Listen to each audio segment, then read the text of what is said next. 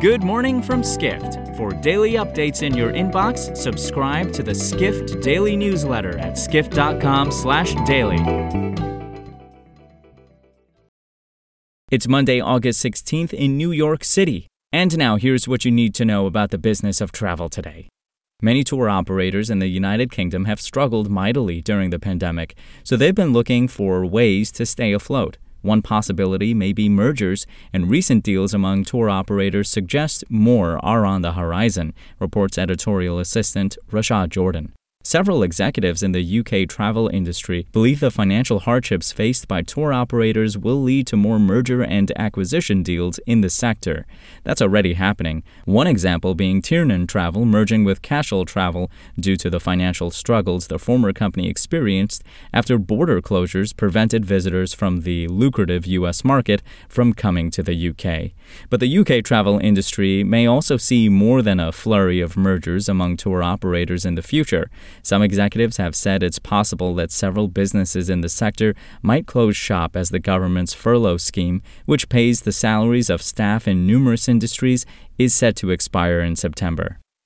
We go next to a new way to grab a bite to eat at U.S. airports. An app named At Your Gate is making it easier for travelers in a hurry to order food and drink before their flights and has flourished since flights resumed in the pandemic, writes contributor Ruthie Munoz.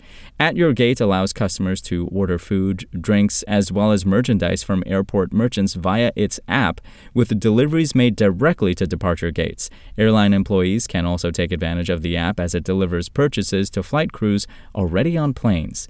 The future seems bright for the company as it has plans to expand its reach by partnering its delivery services with other airport mobile ordering apps.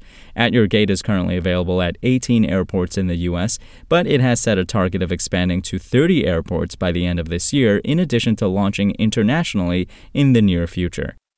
And we finish today with a trip to Venice. A new luxury hotel in the city has decided to hop onto the non-fungible token bandwagon, reports senior travel tech editor Sean O'Neill.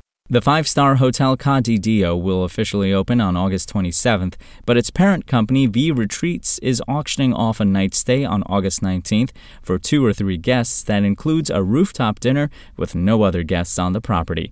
How do people actually win a stay there? Well, they actually have to bid on an NFT, which has grown in popularity over the past year.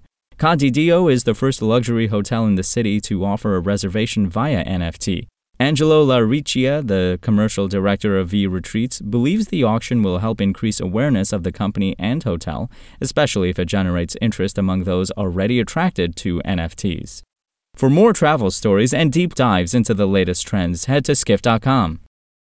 To find these stories and more insight into the business of travel, subscribe to the Skift Daily newsletter at skift.com/daily.